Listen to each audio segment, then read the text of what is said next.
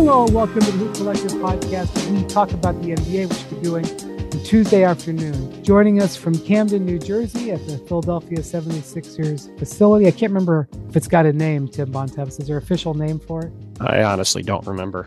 I just know I'm the big winner today. Right. Well, you and James Harden. Joining us from Seattle. I can't remember what suburb you live in, Kevin Pelton. So the machine Kevin Pelton from the Pac Northwest. I am here in the city of Seattle, in West Seattle. West Seattle. West Seattle used to be called Puget Sound, I believe.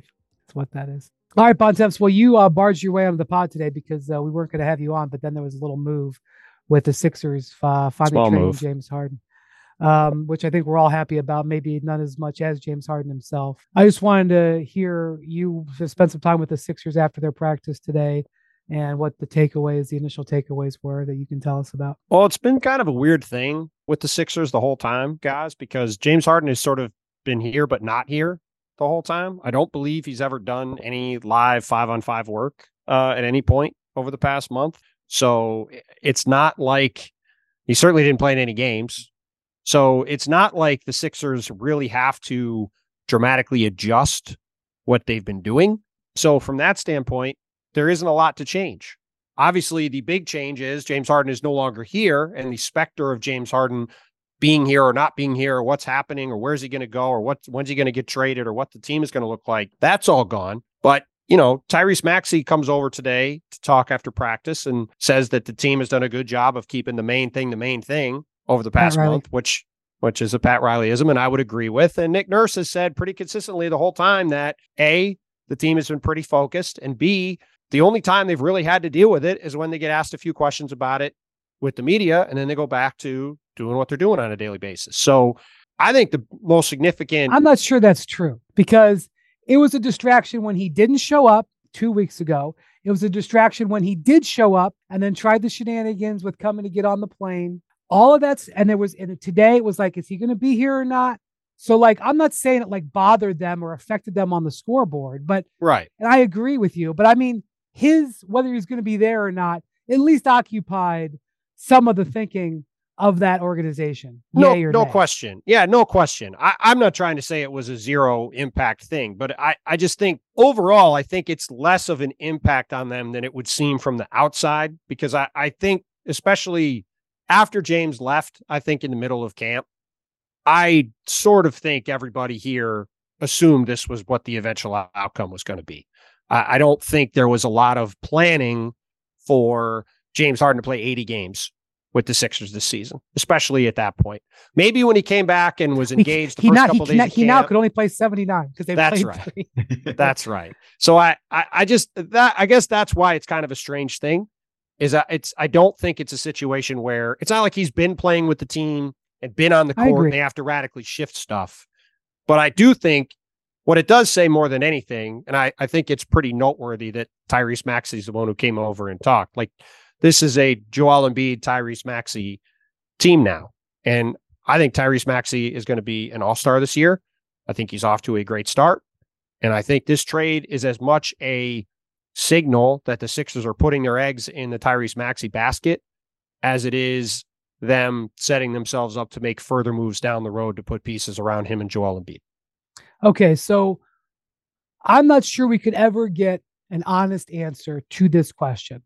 But I believe that James Harden's actions / behavior over this last month, and really since the summer, did contribute to getting him what he wanted. This is why I don't know. The Sixers could come out and say the reason that the trade happened today was because today was when the Clippers delivered the package that they wanted. But I believe that the uncertainty about what Harden was going to do these next couple of days played a role. Now, maybe that could be denied. Maybe it was 6%, maybe it was 28%, whatever.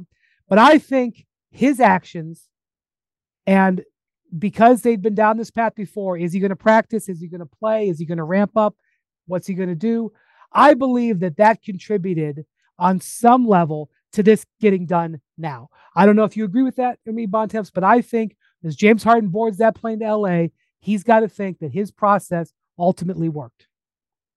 I want to get Pelton in, so I'm not going to say too much. I All will. I'm gonna say is on Monday's pod, I said I thought we would have clarity on the situation by Thursday. I did not. I'm not saying that to say I thought the trade was going to happen in the next 2 days. I didn't, but I did think one way or the other we were going to know whether James Harden was going to play games for the Sixers in the short term and what this is going to look like in the medium term by this game Thursday and after, maybe as soon as practice today. And I think everybody with the organization was ready for there to be certainty. And I think to your point about, yes, Nick Nurse can say this was a thing that they only had to talk about a few minutes a day at practice. And Tyrese Maxey can say, we've done a good job of staying focused, which I do think they have. At the end of the day, everybody was ready for this to be over. The franchise, and I believe the coaching staff and the front office are ready to give this team to Tyrese Maxey as its point guard. They have now done that. And now we will see where things go from here. Kevin Pelton, I think James Harden stands alone amongst anybody in NBA history as the greatest trade demander in the history of the sport. Please feel free to dispute that. I mean, certainly among star players, he has to be up there, right? And role players only have so much leverage to demand trades. So yeah, I think that's a reasonable assessment without doing a full sweep of NBA history. I mean, I think, the machine doesn't have to compute. To your point, Wendy, I think if you look at the structure of this deal, it feels like it ended up pretty similar to what we've been hearing about for a period of time, because there was reporting out there that the Clippers were trying to use a third team to convert a swap into a full first round pick, which is the role that the Oklahoma City Thunder ended up playing in this deal. Like, it doesn't feel like the Clippers necessarily upped their offer dramatically based on what they've seen in the first few days of the season. So it feels like it's more about the Sixers side and the combination of what's happened with Harden. And then also what Tim was talking about, that Tyrese Maxey, Eastern Conference Player of the Week, has looked so good right now that I think if you're the Sixers, you feel even more strongly than you did coming into the season about your ability to, remain near the top of the East standings, even without Harden in the lineup. I do think the interesting thing is, to Tim's point, yeah, Harden may not be a big change from what the Sixers are doing. They did trade a starter in this deal as well in PJ Tucker, and kind of swapped out basically a quarter of their roster. And it's going to be interesting to see who fills the role that he was playing, whether it's, Nick Batum, whether it's Robert Covington, I suppose Marcus Morris Sr., who hasn't been playing for the Sixers, and then KJ Martin. Yeah, who's theory maybe the most interesting part of this deal from the Sixers standpoint, getting him and an extremely low cap hold for next summer if they do go ahead with this cap space plan that we've been hearing about for so long. Okay. So you had two different waves of trade grades for this. This is one of those. So if you guys have listened to Pelton on the past, trade grades are very interesting for all of us to read, and to some organizations, extremely important. I would say more than some organizations. I hear about Kevin's grades from all sorts of teams. I hear about them from like years in the past. Like, well, Pelton gave us a C+ on that blah, blah, blah deal. What year was that? 2017. But nonetheless, people respect the machine, as they should. Pelton, give us what your initial grades were. Also, I wish you could just summarize for the listeners what was exactly in the deal, and give us the trades that you made and then the revision that you made also after all was known. Yeah, so we mentioned the 4 players heading Philadelphia's direction, all of whom have expiring contracts and fitting with the Sixers' plan of maintaining cap space as an option for next summer. The Sixers send James Harden, PJ Tucker, Philippe Petrushev, a former second-round pick they had brought over this season to the Clippers. Also, apparently, are going to waive Danny Green, whose contract was not non-guaranteed, to clear the roster spot they need to make this deal. And then, in terms of the pick compensation, the Clippers send a 2027 swap to Oklahoma City. I haven't seen this specifically reported, but seems likely that will be for one of multiple picks the Thunder can have this season, although their own might be the weakest of them by that point, the best to swap. Then the Clippers send a 2029 swap to Philadelphia, which owns its 29 pick outright. and then a 2028 unprotected first round pick to Philadelphia. And then the Sixers get a 2026 pick, the weakest of, multiple picks from Oklahoma City. So they end up with 2 first round picks and a swap. The Thunder get the 1 swap and give up a first round pick. So I think the key from the pick standpoint, start to finish, the Clippers send the expiring contracts 1 first and 2 swaps to get James Harden. The Sixers acquire 2 first round picks, 2 second round picks, and a swap. Oklahoma City basically lays off they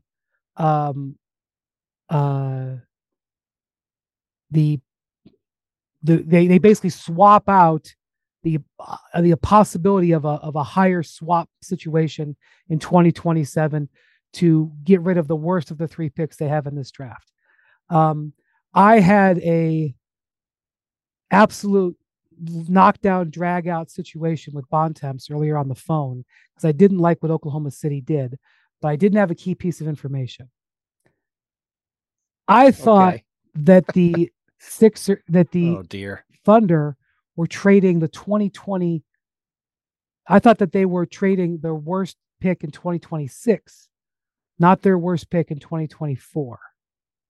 I thought they were trading their worst pick in 2026. So why are you looking at me that way, Bontemps? Because I'm not now. I'm confused as to what you've changed your mind about. Yeah, I still think it's 2026, isn't it? It is. I thought you said 2000. I thought it was No. this year's picks. No.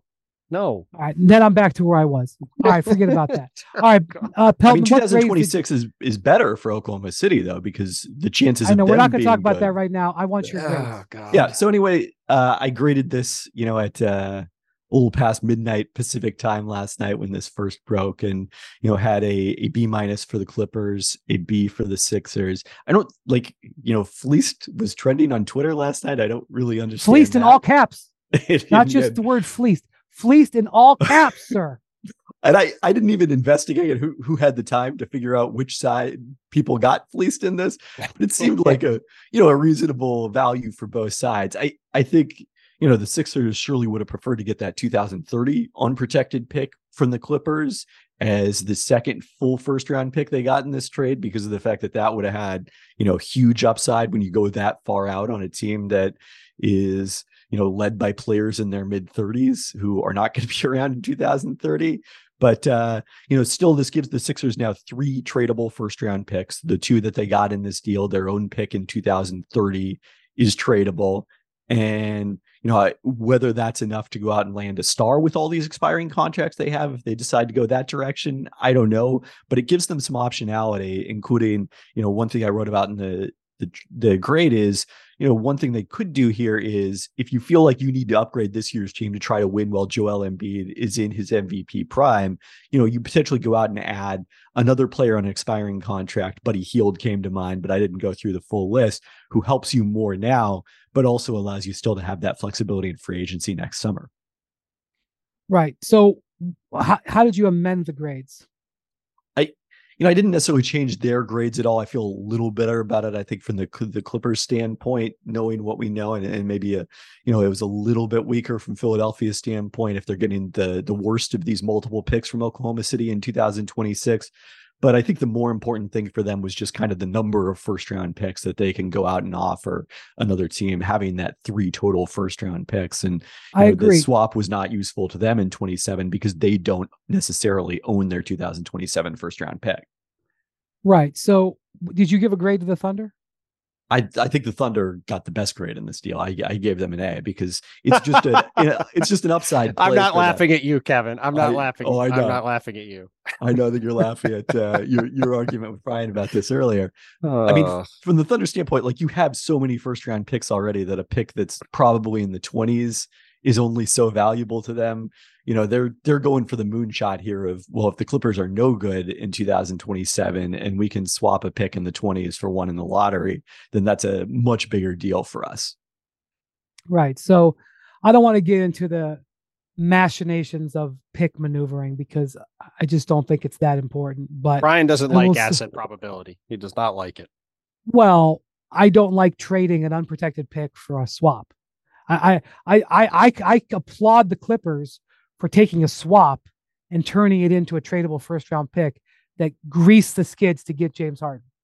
I understand why the Thunder did what they did, because they have, frankly, so many first round picks that they now have to try to convert the quantity of first round picks to higher quality and sort of swing for the fences, which is why, a couple of years ago, 2 years ago, when they had that Houston pick, they either were going to get the 5th pick in the draft or not get the pick at all as the first proceeds from that Westbrook deal. The pick was top 4 protected.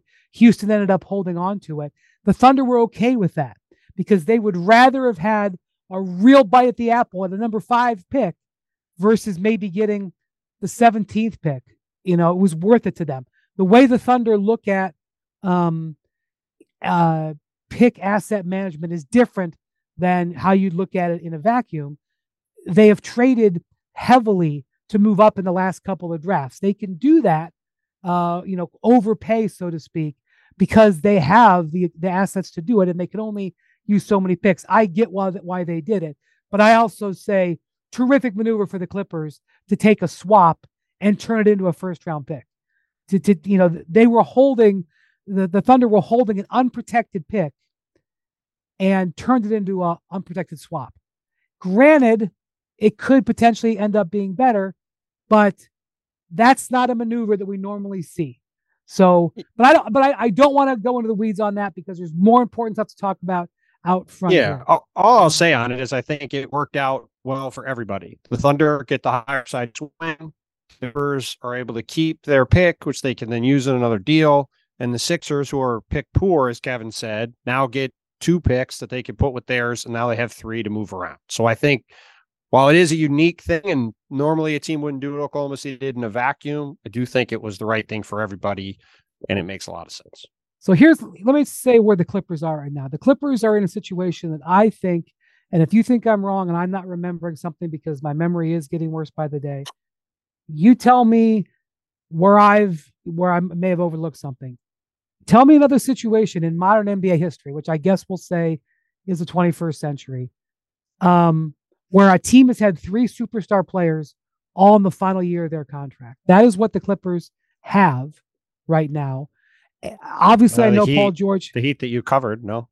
I guess they all had opt-out ability. That's true. They did. But it wasn't. There's one.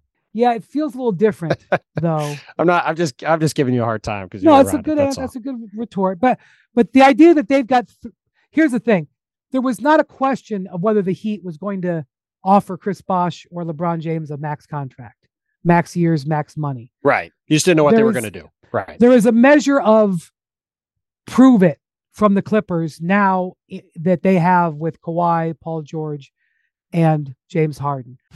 More Hoop Collective podcast after this.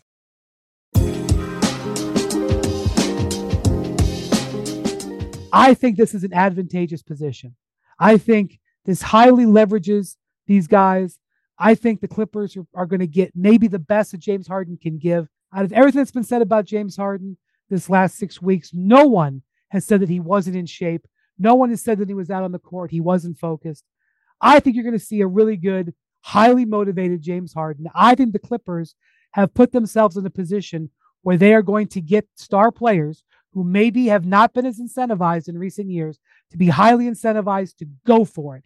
And I think at the end of it, no matter what happened in the machinations on the trade, that puts them in a position, Bontemps, that is advantageous. Yeah, I mean, look, they certainly have put themselves in a position to get the best out of James Harden over the next 6 months. And we'll see what version of James Harden they get. I mean, certainly James was very good last year for Philly. If he can play somewhere near that level, it will be a very good thing for the Clippers. But at the end of the day, I mean, it's going to be a fascinating situation because even though Kawhi Leonard has won multiple finals MVPs and multiple championships, you look at where the Clippers are and for all of the attention that has been given to them since the Kawhi signing and the PG trade back in 2019 with the Thunder, which is part of why this pick swap and deal happened today, because that all goes back to the Paul George trade. At the end of the day, this team has not accomplished anywhere near what it was supposed to. And there is sort of a last chance saloon feeling to this team.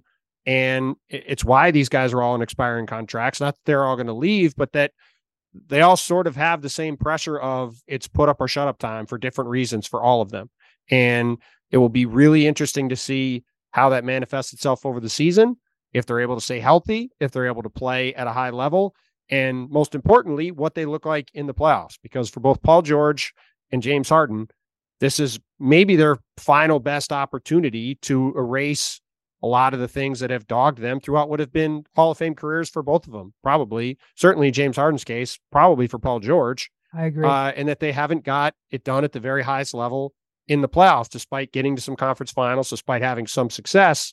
They haven't quite gotten over the finish line. And now all of them together, it certainly is a team that's set up pretty well to be near the top of the West if everything clicks right, and would be a fascinating matchup with Denver with some of the things that the Clippers can do. And now we'll just have to see how it all looks over the next few months.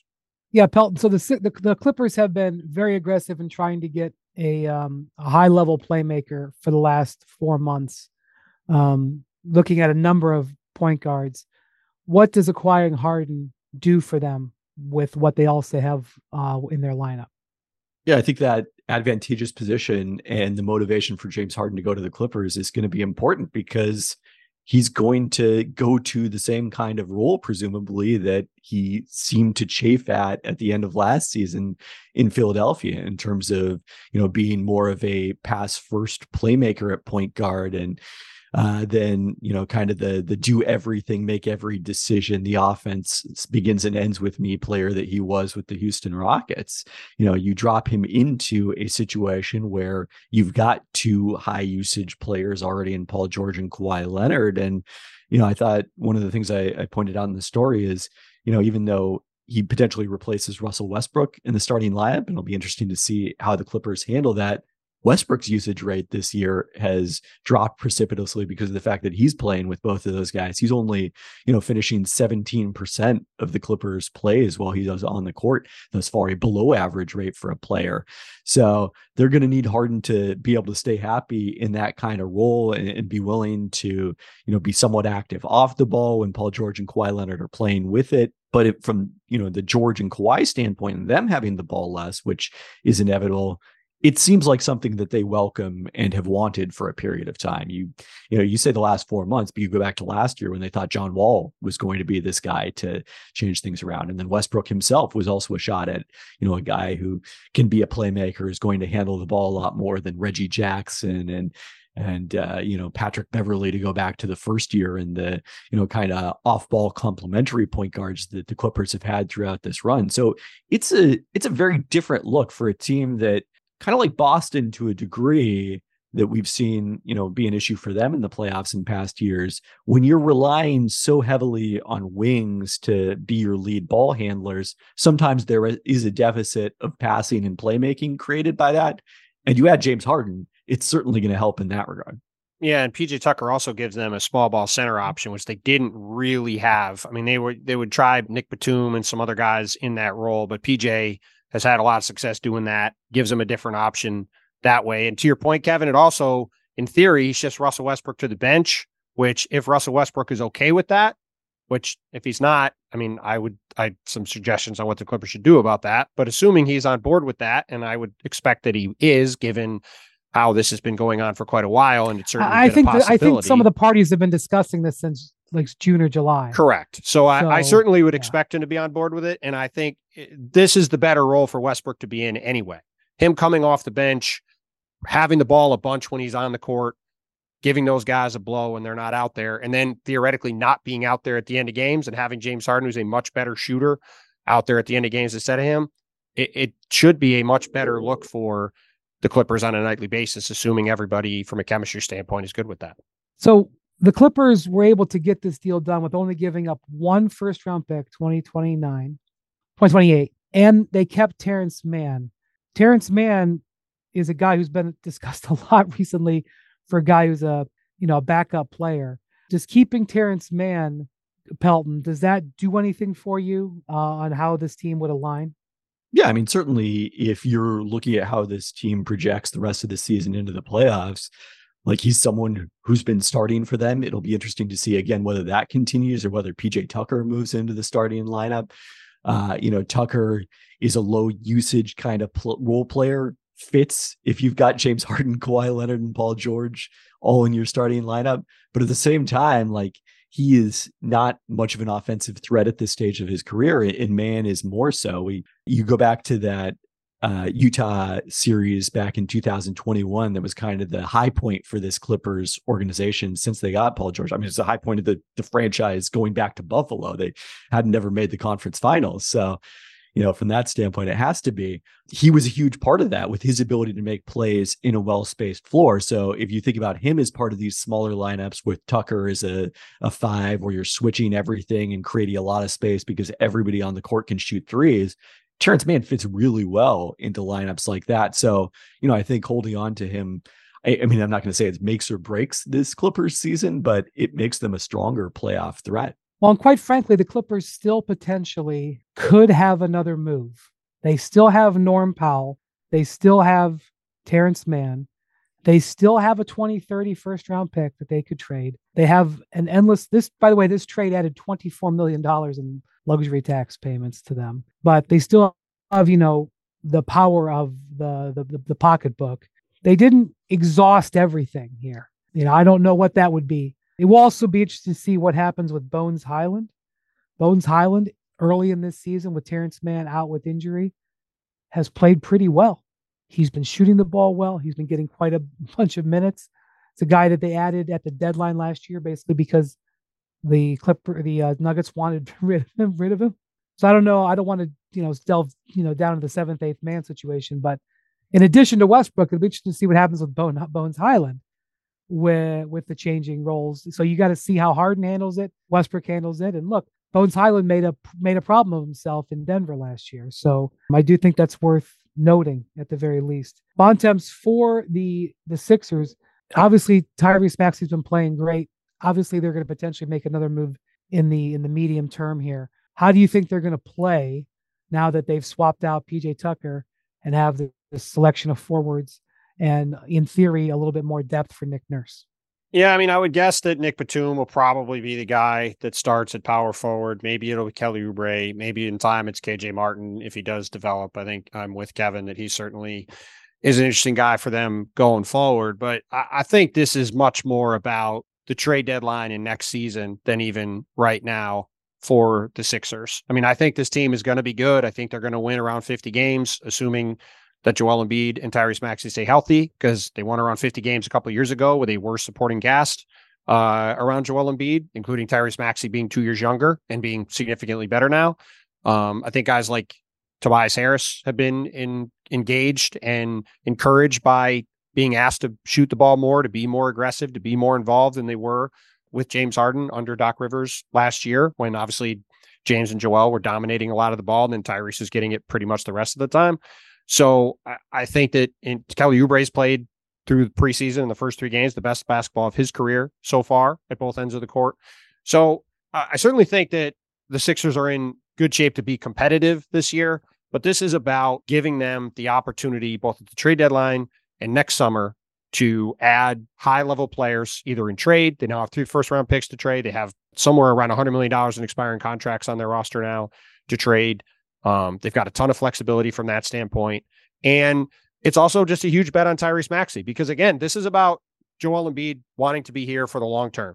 And I think the best thing from Philadelphia's standpoint to make that happen is for Tyrese Maxey to be an all-star this year, to go into next summer as a bona fide max salary star-level player that did not get extended this past month, not because the Sixers aren't fans of him, because they're saving money to use it next summer in free agency or via trade between now and then to have more flexibility, because it'll probably save him $20 or $25 million in salary cap space because he won't be under contract. Just in general, this is about giving Daryl Morey the highest upside possible to build the kind of championship level team you want to have around Joel Embiid to keep him here for the long term. And you can even argue that not having James Harden under contract for the next 3 years might even up their variability in terms of being able to do that, because at the end of that deal, James Harden probably is not going to be worth that. Now, that is not some galaxy brain reason that we're sitting here in this situation. And I've been wanting to bang my head against the wall for 4 months dealing with this Harden situation. That was an intractable mess. They would have signed Harden to a multi-year deal. No question. That's what I'm saying. I'm not saying that as like this is some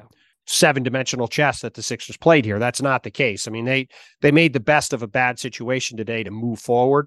But I do think that a lot of this comes down to your belief in Tyrese Maxey and how good he can be. Because if he can be an all-star level, borderline all-NBA level guard, like if he's Darius Garland this year, and makes the all-star team, and is a guy who's talked about as an all-NBA guard, and he's 23 years old and a super fun, young personality and a young, bright star in the league, that makes this look a lot different going forward for the Sixers with Joel Embiid than, well, you've got Joel Embiid, some nice pieces, and then maybe you can get some guys next summer in free agency, as opposed to you've got a lock solid number 2 guy with them. So it's really hard to project what the Sixers are going to have in free agency because we don't know if they're going to make another trade during the year that will add to their books. Pelton a little bit ago suggested the possibility of trading for a player who's also got an expiring contract. You mentioned Buddy Hield. I'll throw out another one. Not that I'm saying that this is what they want to do, but I'll just throw out a name, DeMar DeRozan. Okay, another player who they could trade for and not be committed long-term. So it's hard to exactly know what they're going to do until we know their next move. But right now they could have enough salary cap space to sign a maximum contract player and still re-sign Tyrese Maxey. They might even be able to sign a max player and another significant free agent and sign Tyrese Maxey. They right now are going to have somewhere around $60 million in cap space as of now, because part of this trade by moving PJ Tucker, they remove his player option from their books. And depending on what they do with Jaden Springer, who they haven't picked up his option yet, I don't believe as of today. Which right is now, the deadline to do it. Today is the deadline, right? Tuesday, Halloween. If they do not pick up his option, they have one player under contract for next season, and that is the league MVP Joel Embiid. Okay, so here are the free agents. Here are the free agents next year. Just a very early look, just to throw them out there. You've got Kawhi Leonard and Paul George. Both of them have contract options, but if they don't pick them up, they will be unrestricted free agents. I do not see them going anywhere, but I don't know what's going to happen, so I have to put them on the board. You have Pascal Siakam, who has not made a contract extension with the Raptors, and that situation in Toronto is looking difficult. They're off to a poor start. They're 1-3. And OG Anunoby also in Toronto, another free agent. Yeah, I haven't gotten there yet. OG Anunoby. So Siakam and Anunoby. Nobody loses free agents recently like the Raptors. So they obviously could be traded somewhere to a team who wants to keep them, but those are 2 guys as well. James Harden. They keep coming back. Bring him back. No, that's Drew the Holiday, Galaxy bread. Sure is. I think it's likely that Drew Holiday will extend his contract with the Celtics when he's eligible to later this season. I think it's in February. Having said that, right now he's an unrestricted free agent for next year. I mentioned DeRozan. He is also the possibility he could extend in Chicago. Hard to know what will happen there. Klay Thompson has not extended. Could extend. Do I think Klay Thompson is leaving in free agency? I do not, but I am compelled to put him on this list. Then there's some, restricted guys, who in theory, could be signed an offer sheet like Emmanuel Quickly, which doesn't make sense on a number of fronts. And I think the Knicks would match, but you have Buddy Hield. So there's Mike Conley. There's some interesting names out there. I don't know how many of them will truly be free agents. I'm not there's many different ways to use salary cap space. You don't just have to sign them with free agents. You can use it in other ways. You can use it in trades. But I'm not sure that I think the Sixers just want to like their options. And the way that they structured this trade gives them options. It gives them options for moves within this season, and it gives them options for moves next summer. Not sure, Bontemps, whether you feel like any of those guys are free agents that they're super duper targeting.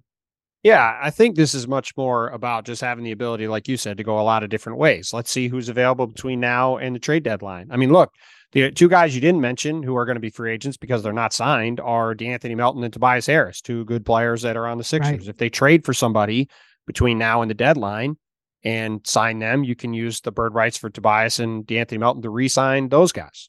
Like they have the ability to do a lot of different things. And look, like at the end of the day, Daryl Morey really wanted to get James Harden, right? He went and got James Harden. And this entire mess is on Daryl Morey to some degree. I would say James Harden is at most fault for the way this played out, and that it probably should have gone differently. But Daryl Morey deserves blame for that. He's the one who brought James Harden here. He's the one who wanted him to be the co-star to Joel Embiid. It did not work out. And now it's going to be on Daryl Morey to find a way to make this work between now and next summer, to get the kind of pieces around Maxey and Embiid to have this team be truly a championship contending level team and not just a decent team, decent to good to very good team in the East, which they are right now. Like they're probably somewhere between 3 and 5 or 6 in the East. And it's a much more competitive East than it used to be, but they're not on the same tier as the Celtics. Most people don't see them on the same tier as the Bucks. They're down with the Cavs and the Knicks and these other teams. And it's on Daryl's plate now to change that and to get them back near the top of the East. And Daryl has shown over time, whatever else you want to say about him, he has shown a very good ability to creatively go out and find star players and find talent and upgrade his teams. He's done it time and again. People didn't expect Chris Paul to wind up with the Rockets. They nearly got Chris Bosh at one point. He obviously went and got James Harden in the first place. I mean, he has a long track record of getting players. So it's on him to do it again and to get this team back up another level. And I think today's move, gets them in position to potentially do that. And now we have to just wait and see what the results are between now and next July. So Pelton, 2 years ago, not quite 2 years ago, when the 76ers acquired James Harden, that deadline day deal with the Nets, you gave the 76ers a C-.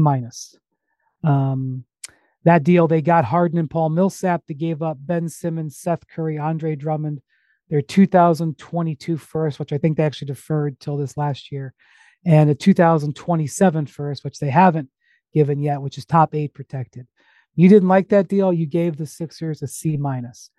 When you look at the way these two deals, I'm not saying you have to put a grade on it, but when you look at what they gave for Harden and what they got for Harden, maybe even what they got out of Harden, how do you evaluate this entire situation that has happened with Harden, this coming and going, considering everything that you've seen?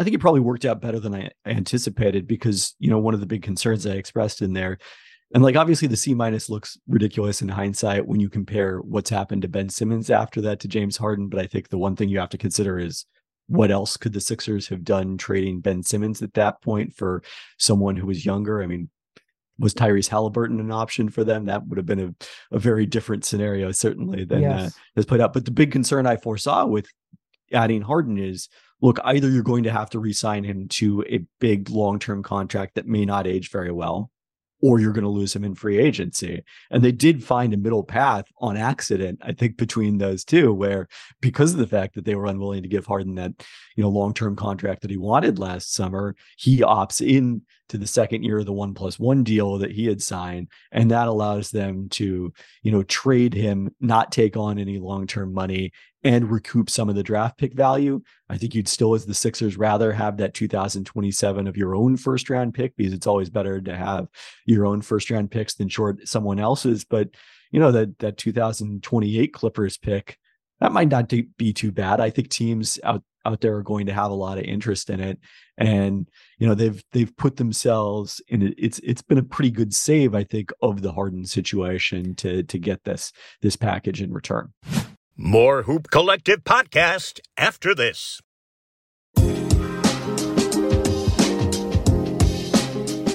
Bontemps, Daryl Morey emerges very bloody, but it's not the worst arbitrage in the history of the NBA. Yeah, I mean, look, this is going to, it's a two-step thing, right? He got through this, and the judgment of this is going to come over the next 12 months. And if we're sitting here next Halloween, and the Sixers are in the same place they are now, a good but not great team in the East, then that's going to be a bit of I would say more than a bit of a failure on his part. And there's going to be a lot of questions about Joel Embiid's future. And if they have added talent and they're better off than they are today from a talent standpoint, whatever that looks like, and they're seen as a team that's right there at the top of the East with the Celtics and, assuming everybody's still in Milwaukee and whoever else is there, then I think you'll say that he was able to successfully navigate this. But it's until we see what happens at the trade deadline and what happens next summer, no disrespect to Kevin's grading, because he's grading it in the moment. I think you have to grade this for the Sixers in particular as incomplete, because this is really going to be what can they turn this into? Because look, what has Daryl Morey said on the record since the summertime, right? He was either going to trade James Harden for a star or for the assets that could allow them to get one down the road. So because they ended up with the latter path, they didn't end up with Drew Holiday. They didn't end up with one of these other guys. It was an immediate fix. So we will see over the next several months whether they're able to get themselves that kind of guy, or if they end up with something less than that. And if they do end up with something less than that, what the consequences of that are. You were with the Sixers in training camp in Colorado Springs. You were at their season opener in Milwaukee. You were at their game with the Blazers the other night, their home opener. You were with them at practice today. Based on what you've said to me and your reporting that I've read and watched, I don't think you think the Sixers are in that bad of a place right now emotionally, and that they might have weathered this storm. I know that they need to do another move, but they may have weathered this storm, which is what it was, as best they could have. I think they needed to do something by Thursday. Not necessarily a trade, but there needed to be resolution of this before this Raptors game. I wasn't saying that on the pod just from, just looking at it. Yeah, basically something we thought might happen might be that they would declare Tyrese Maxey their starting point guard and send James Harden home. Yeah, we're not going to fine you, but go home.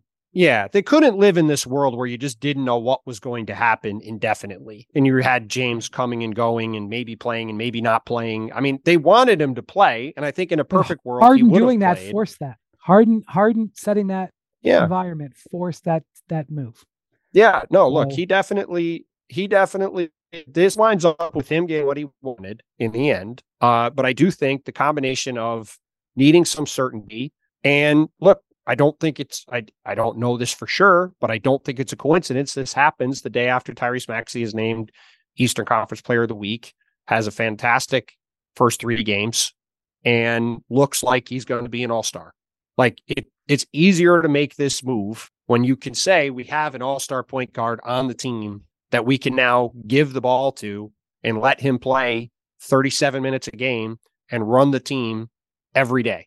And, Nick Nurse, even today, talking after practice, talked a lot about how he still has a lot of growing to do as a point guard. Tyrese has not really been a point guard for a while. He's mostly played off the ball. He's played some on the ball. And all summer, he's got his playmaking. That was the thing going back to the end of last season. Everybody was focused on, can he take steps forward as a playmaker? Now, he's going to have the ball in his hands all the time. He's going to have to do this all the time.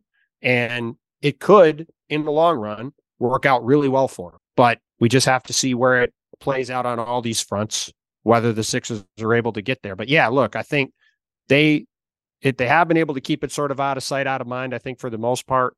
And I do think they're in a good place. I do think Joel Embiid is happy. I think that the team in general is happy. And, we wait to see what the next crisis is in Sixers land, because there's been one crisis after another for a decade, and I'm sure there'll be more. Enjoy I-95. Thank you, Pelton, for your time. Thank you to Jackson, our producer. Thank you for listening to Hoop Collective Podcast. We'll be back later this week and talk to you soon.